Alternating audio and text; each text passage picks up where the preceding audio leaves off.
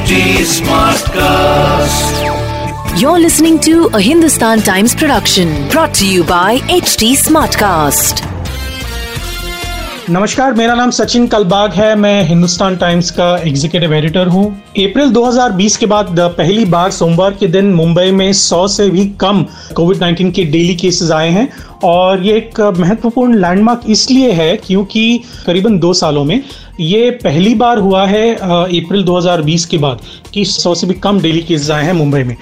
इसी के साथ जो हम तीसरी लहर के बारे में बहुत डर रहे थे, वो भी उसका डर काफ़ी कम हो चुका है। अगर हम वैक्सीन ना लें और मास्क ना पहने तो शायद हमको चौथी लहर का भी सामना करना पड़ सकता है, क्योंकि जो BA.2 वेरिएंट है ओमिक्रॉन का, वो एक ज़्यादा ट्रांसमिसिबल है, ऐसा साइंटिस्ट का, वैज्ञानिकों का कहना है। उससे ज़्यादा सीवियर सिम्टम्स भी आते हैं कोविड-19 के, ये उनका कहना है। तो इसी की वजह से अगर जो हम अंग्रेजी में कहते हैं prevention is better than cure, ये इस समय काफ़ी वैलिड है।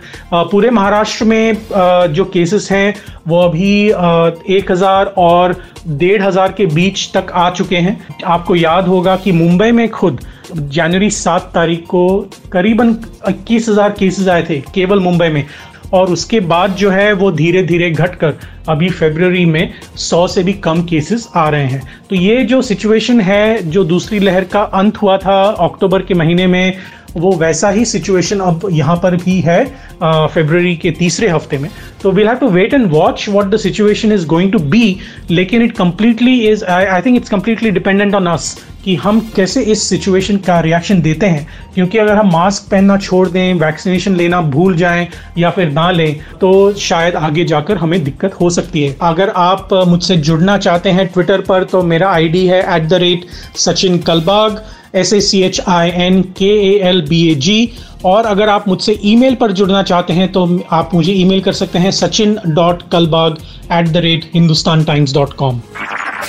This was a Hindustan Times production brought to you by HD Smartcast.